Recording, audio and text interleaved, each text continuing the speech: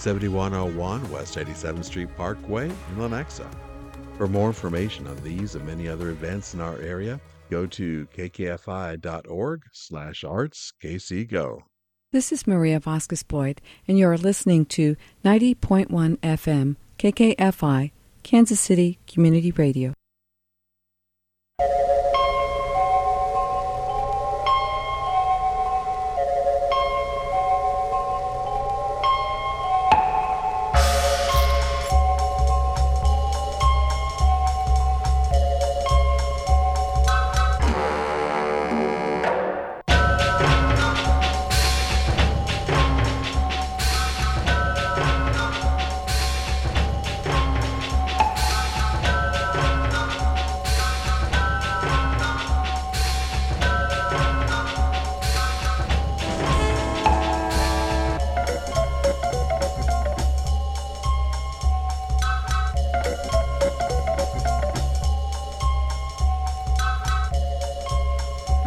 Hey, let's get started here. This is 90.1 FM KKFI, Kansas City Community Radio. I'm Maria Vasquez-Boyd, Artspeak Radio. Happy Dia los Muertos for those of you who celebrate Day of the Dead, November 1st, November 2nd. So thank you for tuning in today on 90.1 FM. We are here from noon to 1 every Wednesday, and we've got, I just wanted to get started because we have a full house. Man, we've got people spilling out the windows. We have Sydney Garrett, Cynthia Levin, Jenny Mulberg, Alexander Weinstein, Linda Yerkowitz, Sylvia, well, I don't know if Sylvia's coming, but we have Deborah Baxter, Megan Gainey, and just a full hour of art. And we want to begin with one of our favorite writers here in town, Jenny Mulberg and Alexander Weinstein. They're here. Alexander's on the phone with us. Hello, Alexander. Are you there? Yeah, sure I am. Great to be here. Terrific. And Jenny Mulberg, who's a writer and professor at UCM. Hi, Maria. So glad to be here. Let me tune that on. Oh, there you go. Hi, Maria. So glad to be beautiful. Yeah. So we're going to talk about not only Alexander's work, but he will be at UCM, right? That's right. Alexander will be at UCM tomorrow evening to give an author talk at 5 o'clock in the UCM Student Union atrium, followed by a film screening of After Yang, which was inspired by Alexander Weinstein's short story. Yeah, and a little bit about Alexander Weinstein. He is the author of the short story collections Universal Love and Children of the New World, which was chosen as the New York Times Notable Book of the Year and a Best Book of the Year by NPR, Google, and Electric Literature. His fiction and interviews have appeared in Rolling Stone, World Literature Today, Best American Science Fiction and Fantasy, and Best American Experimental Writing. He is the founder and director of the Martha's Vineyard Institute of Creative Writing. Wow, congratulations, Alexander. Those are some wonderful, notable awards. So thank you for joining us today. Yeah, so much. Yeah, so your visit to Kansas City, is this the first time you've been here in our lovely city? No, I've been coming back a number of different times also for the Unbound Book Festival and previously for events at the university there. Mm-hmm. Will you be back for AWP? I won't this year. Okay. No, I won't be back for that. So this is the Great Landing right now. Yeah. So with your visit at UCM, you're going to give a talk. And what are some of the topics that you're going to cover in tomorrow at UCM? My fiction deals a lot with the place where we find ourselves right now, maybe just 5 years in the future, places where humans are dealing a little more with AI or strange technology or putting on bodysuits and going on online dates, but through their bodysuits, or in the case of the film tomorrow, adopting robotic children who kind of work as babysitters and also their own family members. That's right around the corner, isn't it? Yeah, it seems that way. I mean, when I wrote the stories, I felt like this was, maybe 10 or 20 years. Yeah. And then, now we have AI professing its love for New York Times reporters and things like that. So we're in the future for sure. Well, I had a guest on last week. We talked about AI and really how much of our world is sort of mimicking Westworld. Do you remember that? Yeah, exactly. Yeah. Yeah, it turns out all of our speculative fiction was like a better predictor for where we'd be, like now Sure. than our realism in many ways. Sure. And Jenny, you were so fortunate to have Alexander Weinstein at UCM, and that's going to be a great treat, not only for the students and the faculty, but for writers that want to attend. Absolutely. And the event is free and open to the public. Okay. So if you could make it down to Warrensburg it's tomorrow, not that far. yeah, definitely come stop by. Do folks need to make reservations or kind of call in advance to save their spot there? No, they don't. You can just drop in. The UCM Union is at 511 South Holden Street. And we'll have that author talk with some refreshments and then the film screening at 6 o'clock. Cool. Now, Alexander, do you often speak at different universities or facilitate workshops with young writers and all? I do, yeah. I really love working with writers at all ages, really, and kind of all abilities that are wanting to learn more about how to write short stories, novels, how to write speculative fiction, or even realistic stories. Well, I think as young writers too, or just sort of uncertain where your skills, where your strengths are as a writer and talent, I think it's really helpful to have that sort of mentor, have that sort of, listen, kids, I've been where you were, and sort of, act as a sounding board for some of these folks, right? It's so important. I mean, that's, I give a lot of gratitude to all of the teachers and all of the writers and all the artists that came before me that sort of said, here, let me teach you something, or even just say, let me read your work and keep doing the work you're doing. I think we need that kind of encouragement from others. I believe so. And I think what I've seen and heard and read from young writers all around is that we are really cultivating a new generation of artists, writers who are willing to take the risk, express themselves, and just really kind of push the boundaries of what I thought poetry was or writing was, in my early years. If you just tuned in, I'm Maria Vasquez-Boyd on 90.1 FM KKFI, Kansas City Community Radio, Artspeak Radio. We're talking with Alexander Weinstein and Jenny Mulberg. Alexander is the author of the short story collections Universal Love and Children of the New World, which was chosen as a New York Times Notable Book of the Year. In your early career, Alexander, as a writer, did you foresee this? Did you foretell that? Yeah, I'm gonna have this strength as a writer, and I'm gonna write, and earn these awards, or were you sort of like, it just happened that you just had this brilliant idea and words and all that? I mean, did you ever see this coming? It was a dream that it should come. I mean, I've been writing since third grade, right around Halloween when my third grade teacher said, write a horror story, or write a ghost story. Yeah. And so I've been writing ever since and dreaming of, how do I make these stories? And, of course, that goes through a lot of self-doubt and rejection. Sure. I often talk about my first story that got published was after 94 rejections. So I really went through the dark night of the soul to get there. Oh, Lord. Yeah. And sometimes that can really, I mean, whether it's art or writing, it can really deter one's ability, I think, question themselves and sort of, and that sort of thing. But also, I think on the flip side, it can make you stronger too. Would you share with us your social media platforms so our listeners can find you? Yeah, the best way to find my work is to go to alexanderweinstein.com, and you can find kind of links to everything there. Very good. And Jenny Mulberg, as I mentioned, she is chair of creative writing at the University of Central Missouri, where she is associate professor. And you also have some work out that's published, right? I do. My third book came out this year. Wow. Is that the one? I'm looking through your list. That is The Court of No Record.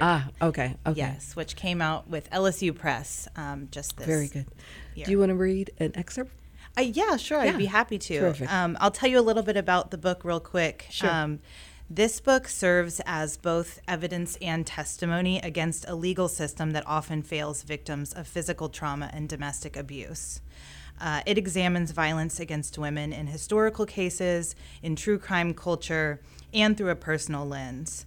So I'll read the first poem in the second section of the book, which is a court hearing in verse, and is based on personal experience. Proceedings. The honorable answer offers me the option to reset my court date due to his personal relationship with my abuser's mother. I have driven halfway across middle America, through rhinestone-studded stampedes and the great dripping caves of the Bible Belt, to Broken Mirror County. Broken Mirror, where I was once thrown in a room with a pit bull. The dog slept with his sweet paw around me and breathed his panicky breath into my neck. To say me is a stretch. The self was a rock blown into many rocks, sparkling and hot. The alpha made of me a souvenir. He put me in a box he occasionally opened, then vanished me in the palm of his hand. Whereupon the following proceedings are heard in the court of no record. To say heard is a stretch. To say stretch is a lie. My pleated pants are drenched in sweat as my abuser's lawyer, in her wrinkled skirt and ruffled sweater, heckles me into a corner. To say corner is generous, because in the court of no record, where the abuser is petitioner and the victim respondent, the walls are made of ideas, so the men can walk straight through them. Powerful work. You can find Jenny online, jennymolberg.com, other social media platforms? Yeah, I'm on, I guess what we're now calling X, at Jenny Molberg. And on Instagram, you can just look up my name. It's a little Jenny Sue, kind of with some punctuation. I love it. You know, I wish we had more time. We have a very full program, but I want to thank you so very much, Jenny Molberg and Alexander Weinstein, for joining me today. Good luck on your talk and the film screening tomorrow, Alexander. If it weren't my birthday, I would be there. But happy birthday! Thank you, love. But UCM is a great university, and you're going to be working with some brilliant minds. And I know that they're going to get so much more from you too. So thank you so much, Alexander and Jenny, for joining us today. Thank you, Maria. You bet. Thanks for having me on. Bye-bye now. And we're going to be right back with Artspeak Radio after this. Hey KC, it's Warren Williams, also known as Dub. Inviting you to check out my show Dub's Groove, now airing on KKFI on Wednesdays from 3 to 6 p.m. I serve up a veritable feast of classic R&B and soulful jazz. I slip in some Latin, gospel, deep cuts as well. Listen live at 90.1 FM or online at kkfi.org. If you miss a show and like to catch up, search the internet for KKFI archives and you'll find the last 2 shows there. Check it out, you might just dig it. Join KKFI on November 2nd at Drexel Hall at Kansas City Iris Center for Music Unites, featuring Calvin Arsinia and Friendly Thieves. Music Unites, a benefit for KKFI, brings together the community for a special night of music. Doors open at 7:30. The concert starts at 8. Go to kkfi.org to purchase tickets and to learn more. Hey there, it's me, Maria Vasquez Boyd on 90.1 FM KKFI, Kansas City Community Radio. And we're going to talk with some wonderful folks who you may know, been in the town for a bit. We got Sydney Garrett and Cynthia. Levin. Yeah, I love it. And congratulations. You know what? This is going to be your last year with Unicorn. Yes, it will be. And then you'll get so bored and start another production company. Yes. Oh, I'm sure I'll just be starting up new theaters all over the East Coast. Yeah, you heard it here plan. First. Well, this is just wonderful to have you both here. Sydney Garrett is the director and artistic executive artistic director of the Heart of America Shakespeare Festival, where she most recently directed The Tempest, Romeo and Juliet, and the previous 6 seasons productions. But we're going to talk today about what's happening right now at the Unicorn. What is happening right now at the Unicorn? A fabulous play called MacBitches, which I is love a it. modern dark comedy that has a lot of Shakespeare in it. It actually has some Shakespeare Not performed in it, but A they lit- talk well, I was about going to it. say that Okay, part. There 'cause is a. that's I'm scary. just thrilled. There's finally some Shakespeare on the Unicorn stage, but it's not a ton. Yeah, Just yeah. a flavor of it. But it's a lot of fun. It's a play about 5 young women who are at a college, and they've just gone through their auditions for the fall shows. One of which is the Scottish play, as we call it in the theater, Macbeth, and only one of them can win the coveted role of Lady Macbeth. So. You may imagine mayhem, fury, hilarity ensue. This is just a wonderful twist. The play reimagines the story with a feminine twist. Now it explores themes of power, ambition, and complexities of gender dynamics, and the narrative delves into the journey of Lady Macbeth and her pursuit of power, shedding light on the challenges and dilemmas she faces in a male-dominated society. And so it has really sharp dialogue and dynamic characters, right? It sure does. I Yeah. think that almost every highly dramatic situation you can find parallels to a Shakespeare play, For real. or For a real. tragedy, For or real. a comedy, and it has so many just small little references. It's been really fun to mine those with Sid, who knows those references better than I do. Yeah, yeah. Well, and it's really, and it serves to as a thought-provoking and empowering perspective on this timeless piece, right? It does. Yeah. When you have 5 young women who are playing characters 18 to 22, it's great to Yeah. hear their voices. It's great Yeah. to see these women who all have some ambition in them because they all want to play these roles, right? And it's a very dramatic piece. If you've ever been to theater school, if you've ever taken a theater class, if you've ever auditioned for a choir or anything you've had to audition for and you're waiting to hear, did I get it?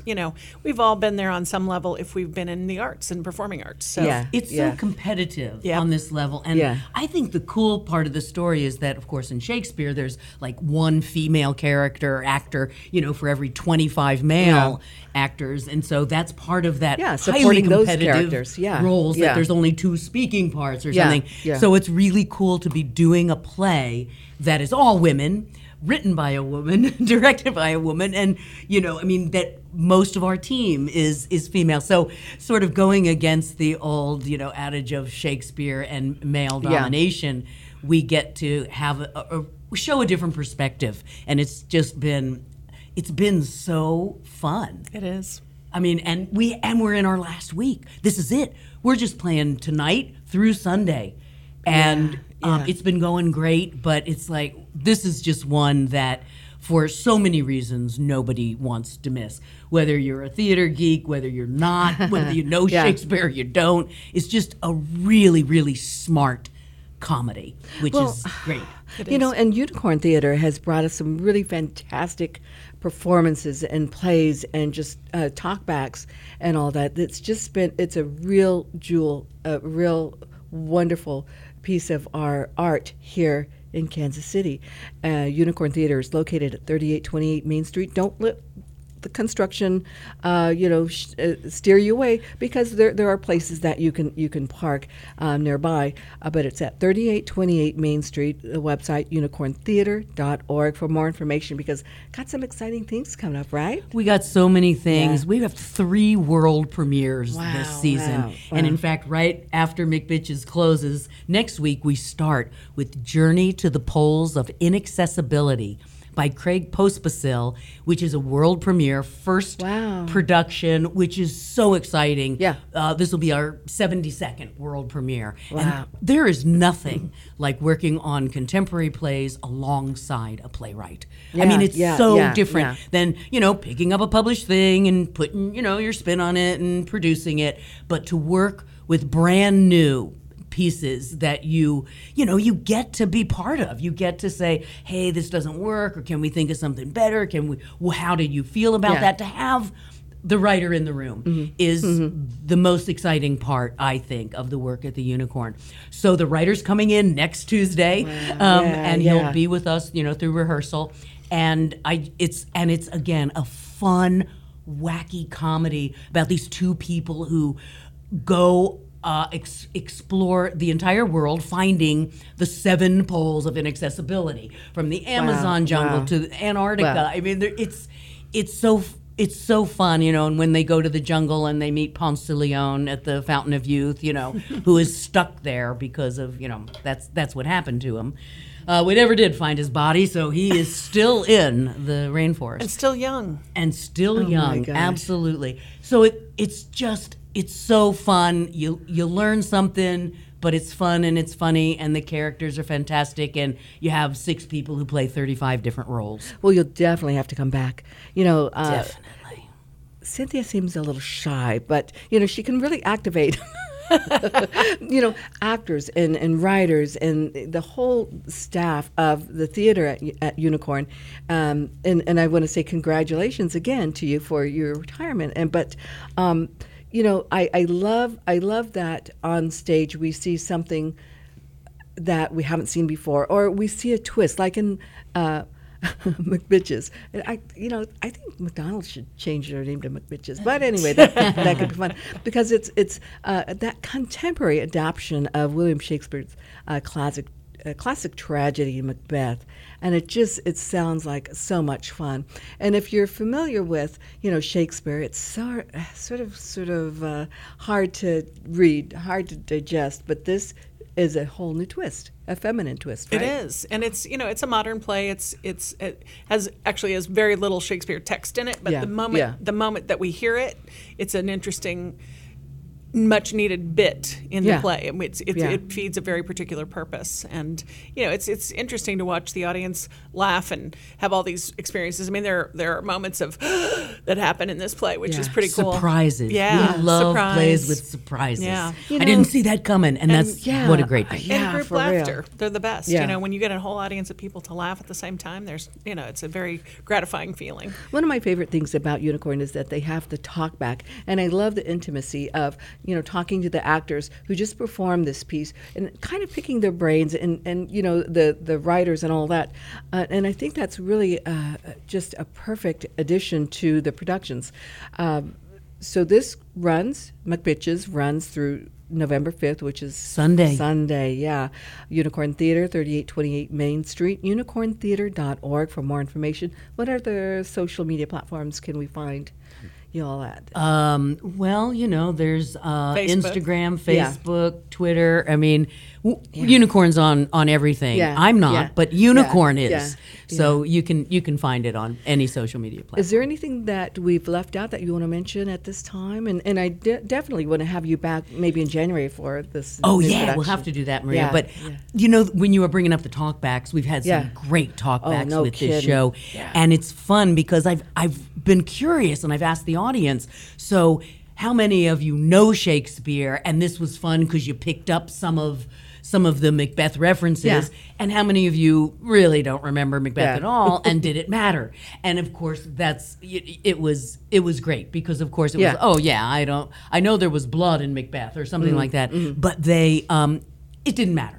Yeah. There are references and subtle references, and then you think back on it. So you learn a little something about, what's going on today on college campuses for women, on undergrads, and you learn a little something about Shakespeare. So it was really cool. And there's, a few theater geeks that come and go, oh man, I love the Raven in that one scene. So, it really hits on many levels. It's and for I really everyone. love the play. Good. Yeah. It's for everybody. Good. You'll get it. Don't be deterred by thinking, I don't know Shakespeare, so I can't come see it. Of course you can. Yeah. I love it. Unicorntheater.org for more information, not only about McBitches, but upcoming events, performances. Take a look at the 2024 season, what's coming up. I want to thank you so much, Cynthia. Thank you, Sydney. Thank you. Thank you, Maria. We Love to love be when here. you're here. God, I feel so jazzed. I feel like I've just had lots of coffee. Good energy in the room. Love you guys. We're going to be right back with Artspeak Radio after this. Hi, I'm Russ Simmons. And I'm Susan Sanders. And this is Take Two, two takes at a movie currently playing in theaters or streaming. A flamboyant lawyer attempts to dig up some justice in The Burial, an Amazon Prime drama inspired by a true story. The Burial is a courtroom drama that takes place in the South, in Biloxi, Mississippi, 1995. Tommy Lee Jones is a Biloxi funeral home director dealing with a lot of money troubles. In trying to get free from his debt, he makes a deal with a Canadian funeral home conglomerate that has created an empire of funeral homes with questionable practices. When Jones realizes he's in a bigger mess with this Canadian group, he turns to a flashy lawyer played by Jamie Foxx. Their relationship and their great dialogue is fun to watch. They both talk in dialect they're comfortable with, and it adds authenticity to the story that really happened. Fox gives a magnetic performance as Willie E. Gary, a personal injury lawyer who took on this big corporation in a contract law case in spite of having no experience in the field. Fox is compelling, but Jones is equally good in a believably understated performance. It's a good story, and photos of the real people Fox and Jones play are shown at the end. The Burial is a real surprise. It's a crowd-pleasing David versus Goliath social drama that probably should have been given a theatrical run before it appeared on Amazon Prime. This is fun to watch, but it's also engaging. Two Oscar-winning actors, perfectly cast in a film with an effective underdog story that will appeal to a wide audience. The Burial is a winner. I'm Russ Simmons. And I'm Susan Sanders. And this is Take Two. Dang, you caught me taking photographs. Hey, this is Maria Vasquez-Boyd on 90.1 FM KKFI, Kansas City Community Radio, Artspeak Radio. Thanks so much for joining us today. Up next we have Megan Gainey.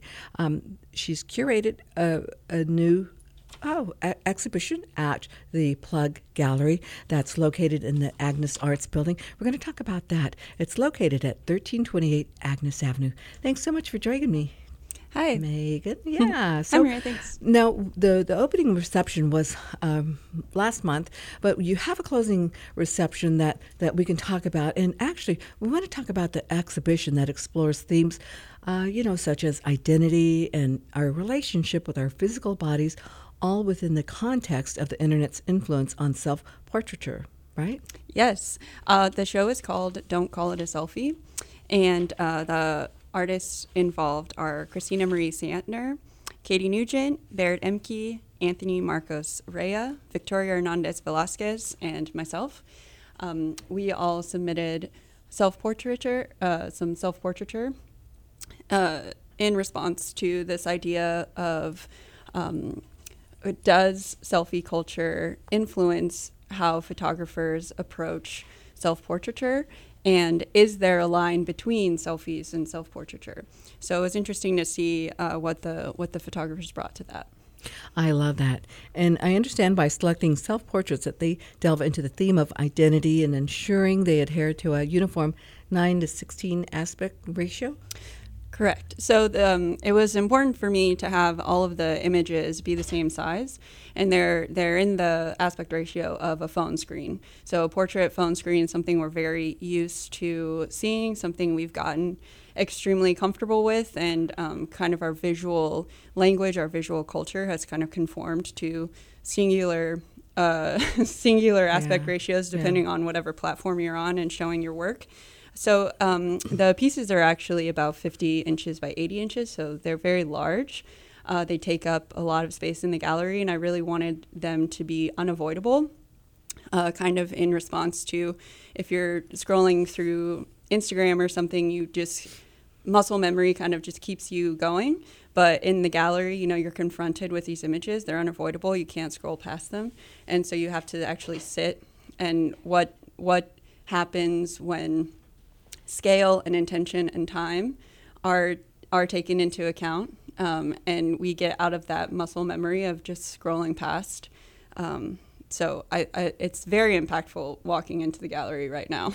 It sounds really intriguing, and I love the idea because if you've never taken a selfie, I'm sure you have you're aware of them. I think they're so accessible to so many people in one form or another that having this show, this work, this exhibition that explores these themes are really, really interesting and exciting and viable in people's lives, right?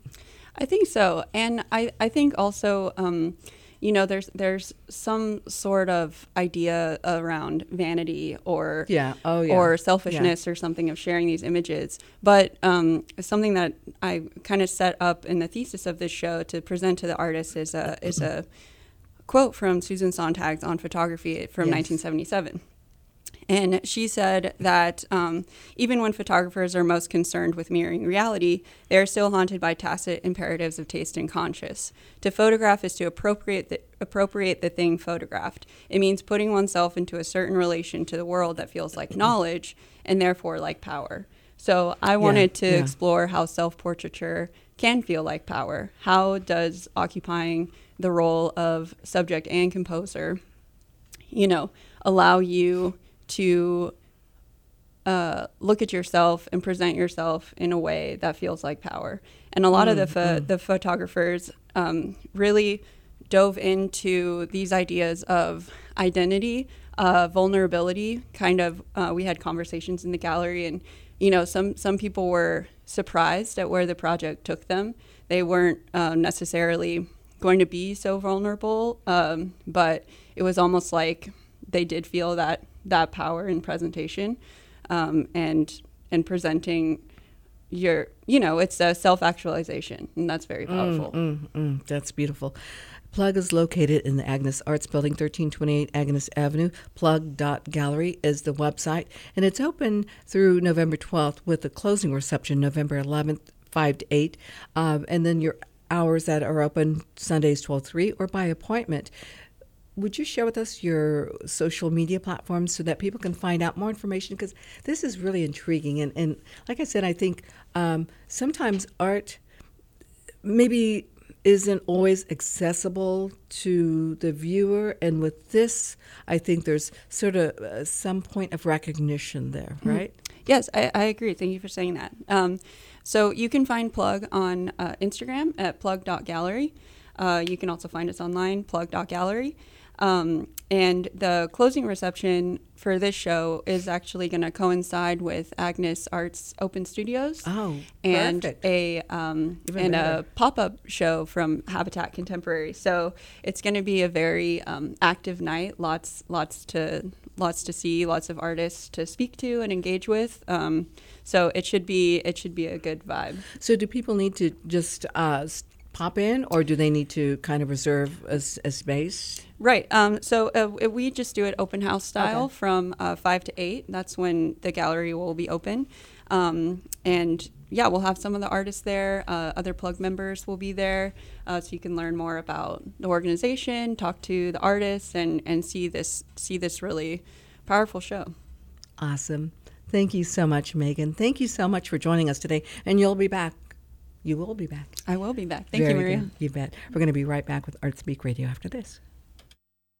Amazon is a serial labor law violator. In fact, there's a veritable river of decisions holding the company guilty of violating its workers' rights. But last we checked, Amazon's getting away with it. This week on the Heartland Labor Forum, we'll look at the links to which Amazon will go to keep the union out. Then, the end of the UAW strikes is in sight. President Shawn Fain this week announced a settlement with the last of the big three, GM. We'll talk to rank and filers from Ford and GM about it. Thursday at 6 p.m., rebroadcast Friday at 5 a.m. Artspeak Radio, I'm Maria Vasquez-Boyd, 90.1 FM KKFI, Kansas City Community Radio. Up next, we have Janan Eldridge, who is the Director of Production at KC Rep. We're going to talk about what the Constitution means to me. And it's simply a 15-year-old is earning her college tuition by winning constitutional debate competitions across the United States. Now, in this hilarious, hopeful, and achingly human new play, she resurrects her teenage self to trace the profound relationship between 4 generations of women and the founding document that shaped their lives. Welcome, Janine. Thank you for having me. Oh, wow. Awesome. This just sounds so awesome. It's really timely, isn't it? It's very timely because the Constitution gives the audience many points to connect with the main character of Heidi as well as with each other in terms of viewpoints. And I love that the New York Times hailed What the Constitution Means to Me as, you know, not just the best play to open on Broadway so far this season, but also the most important. It has people talking, and I think that's sort of the goal, isn't it?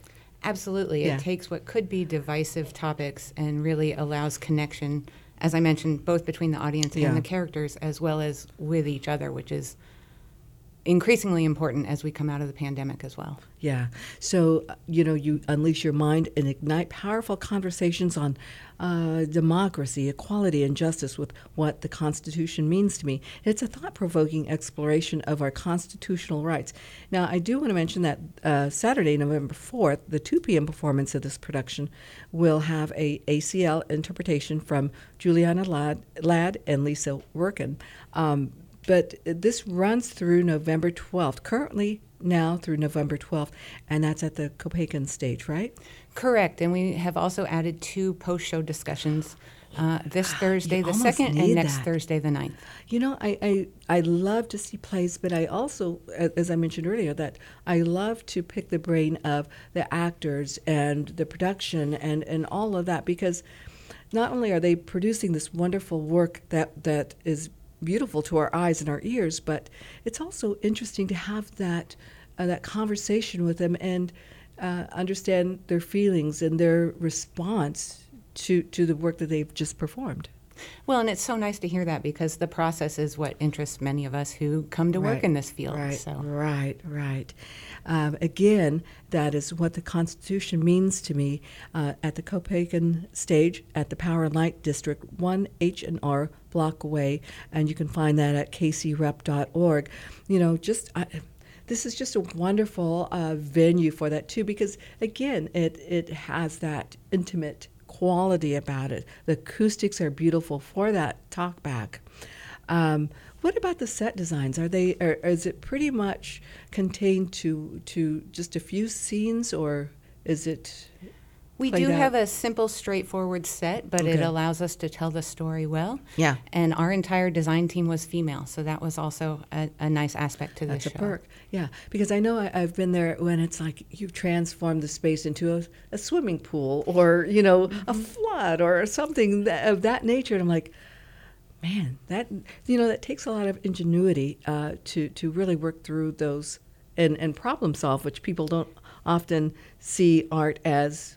You know. It does, absolutely. But this story travels through 4 generations of women, and so to serve the story in the best possible way, this set remained simple. Mm-hmm.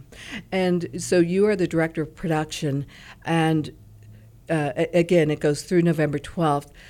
Just want to pick your brain. What is in the forecast for you after this run is finished? Do you go into the next? We are already season? in rehearsal for everyone's annual favorite Christmas Carol. Yeah. And then looking after the new year, we are doing a co-production with Milwaukee Rep of Nina Simone for Women. Oh, my gosh. And we are in design development stage for that and talking about the aesthetics and the looks and the budget for all things related to Nina Simone right now. Oh, my gosh. Yeah. Wow. Beautiful.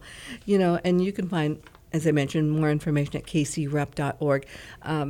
Again, I love the Spencer Theater. I love the Copacan stage because, again, I want to be one with the actors. I want them. I want to be on the stage with them in a sense, and so this gives me that.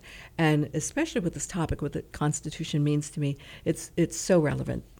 Absolutely. And this production in particular, you are invited to interact with the actors as well as other audience members. So this is absolutely the place to be if you want to be on stage and be one with the actors. That's so wonderful. That's so wonderful. Thank you so much, Janine Eldridge, Director of Production, KC Rep, What the Constitution Means to Me. This runs through November 12th. So you've got just a little bit longer, maybe, a week or so? This is the 1st of November. kcrep.org for more information. Come back soon and share with us what's happening in 2024, because we're big fans of KC Rep. Thank you. You bet. We're going to be back with Artspeak Radio after this. Join KKFI on November 2nd at the Drexel Hall at the Kansas City Irish Center for Music Unites, featuring Calvin Arsenia and Friendly Thieves. Music Unites, a benefit for KKFI, brings together a community for a special night of music. Doors open at 7:30. The concert starts at 8. Go to kkfi.org to purchase tickets and learn more.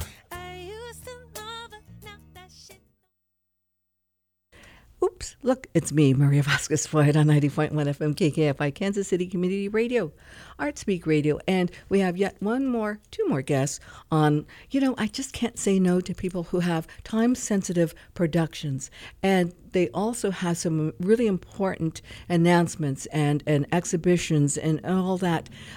So I know we were really crowded today and didn't have much time to spend with each guest, and I'll get out of here so that we can talk. But I just wanted to bring them to your attention and have you really kind of check out what they're doing, because it's really just a terrific time in Kansas City with so much creativity. Up next, we have Linda Yerkowitz and Deborah Baxter. We're going to talk about 8461, women's work that's at the UMKC Gallery of Art right now, and that's at the Fine Art Building, 203 at 5015 Holmes. So hello, Linda. Oh. Hello. Okay, and Deborah? Hi. Oh, now you're not that shy. But you know what? This work is really important. And the title comes from 8461, which is the wage statistics, right? From the Institute for Women's Policy Research, where in 2022, white women working full-time earned 84 cents, and Hispanic women earned 61 cents for every dollar earned by white men. And so the UMKC Gallery of Art is pleased to present 8461, women's work, curated by UMKC graduate student Deborah Baxter, right? Yeah, it was also co-curated by another student, Sylvia Ariano Fernandez, but she's busy working today, so I'll speak for both of us. Yeah, just get real close to the microphone. Oh, okay. Yeah, but this is really a loaded exhibition because, I wonder how many people are aware of that statistic. I know women certainly are, right? Sure, yeah. I think people think of the wage gap as kind of, a vestige of second wave feminism, where they still have the 70 cents on the dollar percentage in their heads. And, we've gained 14 cents for white women, but that's only moved 2 cents since 2002 in the last 20 years. So the progress has slowed. And I think, with the current moment being so focused on economic equality as well as women's issues, I think it's a good moment to talk about how, because women make less money and because more women are in low-wage jobs, the economic equality is a women's issue, and women's issues should be focused on economic equality. Yeah, I agree. I'm just going to have you pull that microphone up to you. Yeah, so you don't have to pull it up. Yeah, there you go. Okay. And there's really this exhibition features artwork by 14 locally and nationally recognized artists: Autumn Brion, Stacy Bobo Ligon, Mona Cliff, Rachel Ann Connell, Manuela Vieira Gallo, J. Len Gomez, Michelle Hartney, Linda Yerkowitz, Holly Ballard Martz, Nancy Morrison, Michelle Pred, Valentina Trinidad Sonia, Robin Van Hooser, Vanessa Buret, and Ellen Wetman. And with Linda Yerkowitz, your work has always had sort of a content about it that examines women's issues and women's, space here, right? Correct. Yeah. Because last you had work at Habitat. Lady Volkus. Okay, okay, yeah. So what is can you speak about your piece in this exhibition? Well, I was really pleased, first of all, to thank Deborah for contacting me when she began working on this show. I was really excited that she contacted me.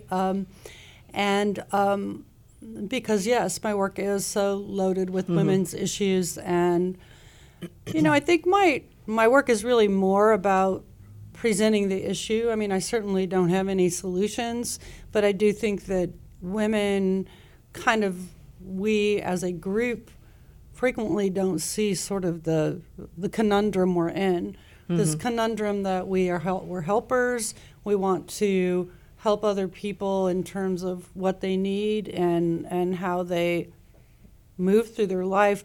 But I think sometimes that kind of backfires on us, because then we kind of forget that we have to help ourselves too, and able to stay sane and healthy and all those sorts of things.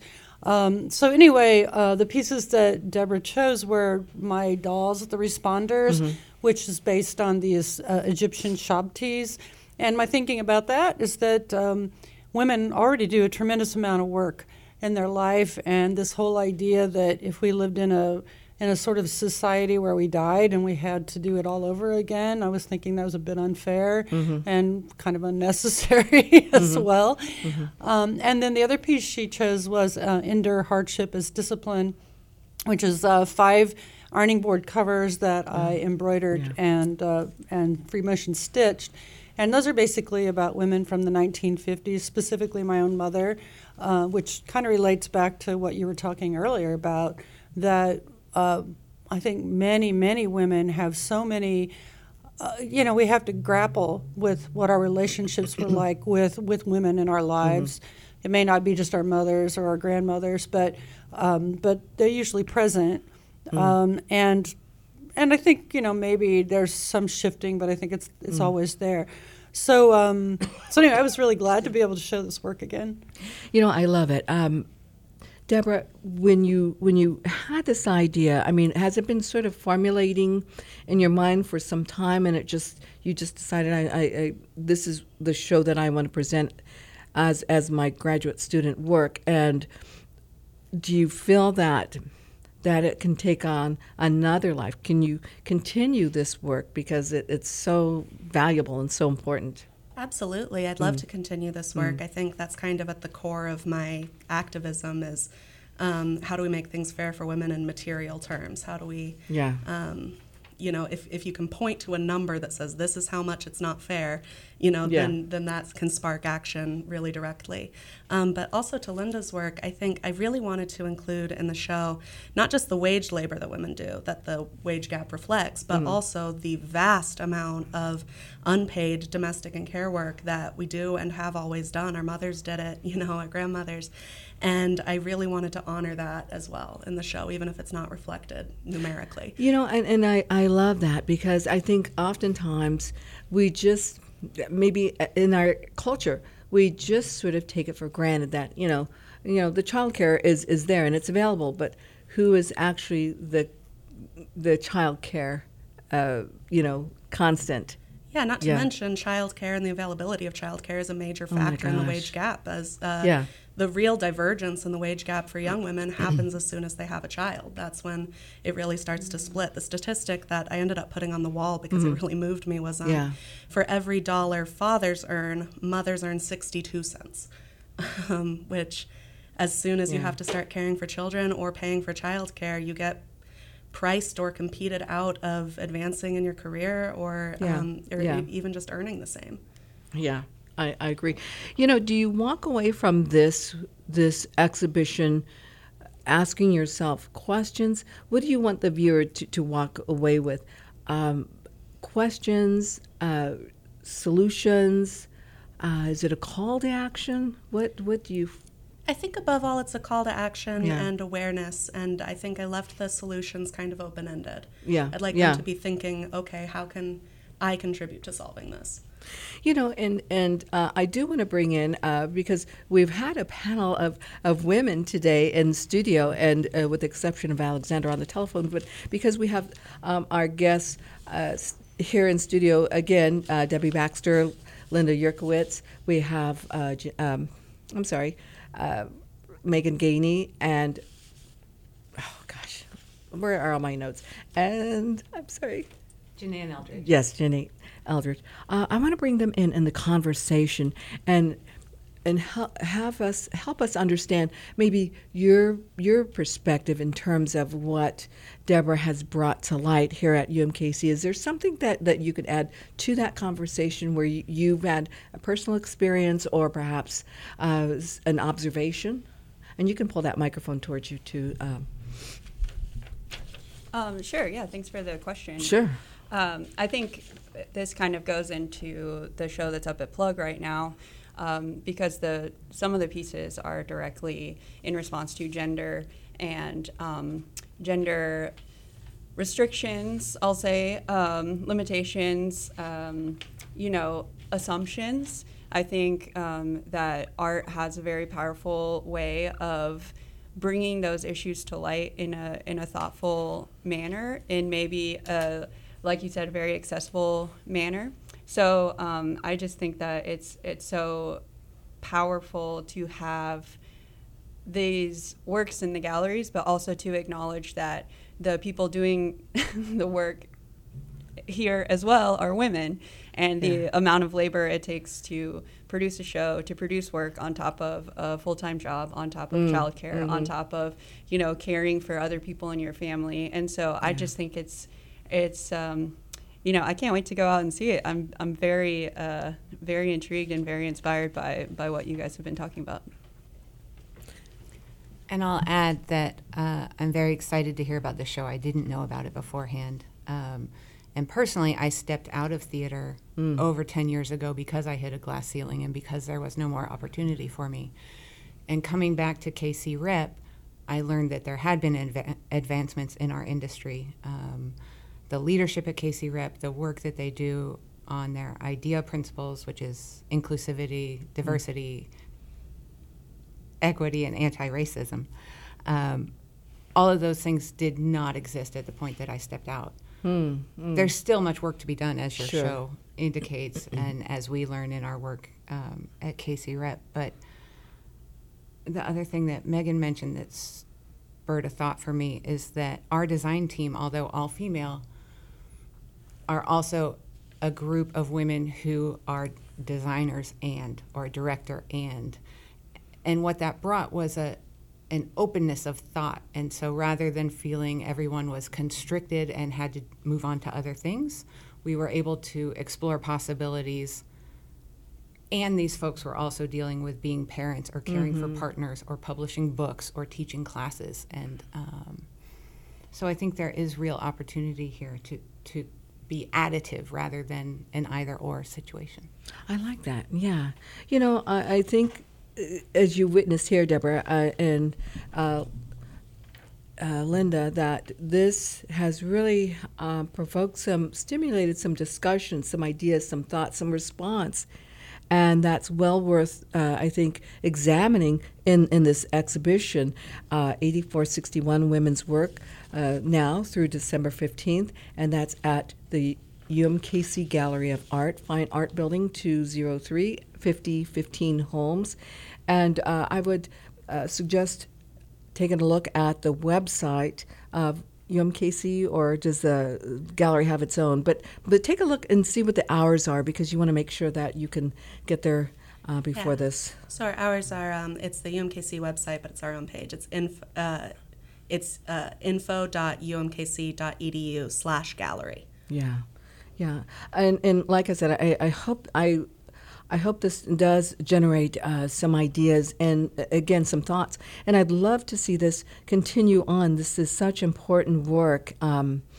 It's just we all need to be aware of this, what's happening, Social media platforms for either of you, and what... Yeah, so the gallery's Instagram page is UMKCMAD, at UMKCMAD for Media Art and Design. My Instagram page is at Linda Yurkovich, and I can also be found on Google under Linda Yurkovich Fiber Art. Very good. I want to say thank you so much to each of you today, because this has just really been a powerful hour of discussion and empowerment, and really begin to examine who we are and where we are in this space here. So I want to thank each of you for joining me today.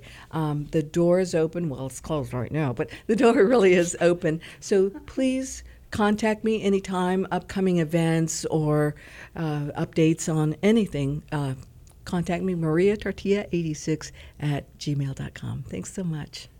Thank you, Maria. Thank You bet. Thank you you. bet. And as I mentioned at the top of the hour, this is a very special day. But before I get to that, I'm going to say that, next week, we are into the 8th of November. We have Teresa Dirks, Laura Nugent, Sue Moreno. I think we might have Clint Metcalf. I'm not sure. But we're going to have a roundtable discussion about art and creativity, how to stay relevant, because, you gotta when you're an artist.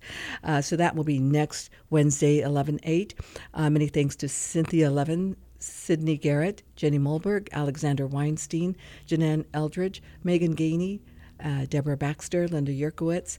Thanks so much. And I do want to share with you, as I said earlier today is Dia los Muertos, Day of the Dead. Today, November 1st, is All Saints Day. So this is where we honor, Day of the Dead is where we honor our family, friends, even our pets, because they're very much like our family.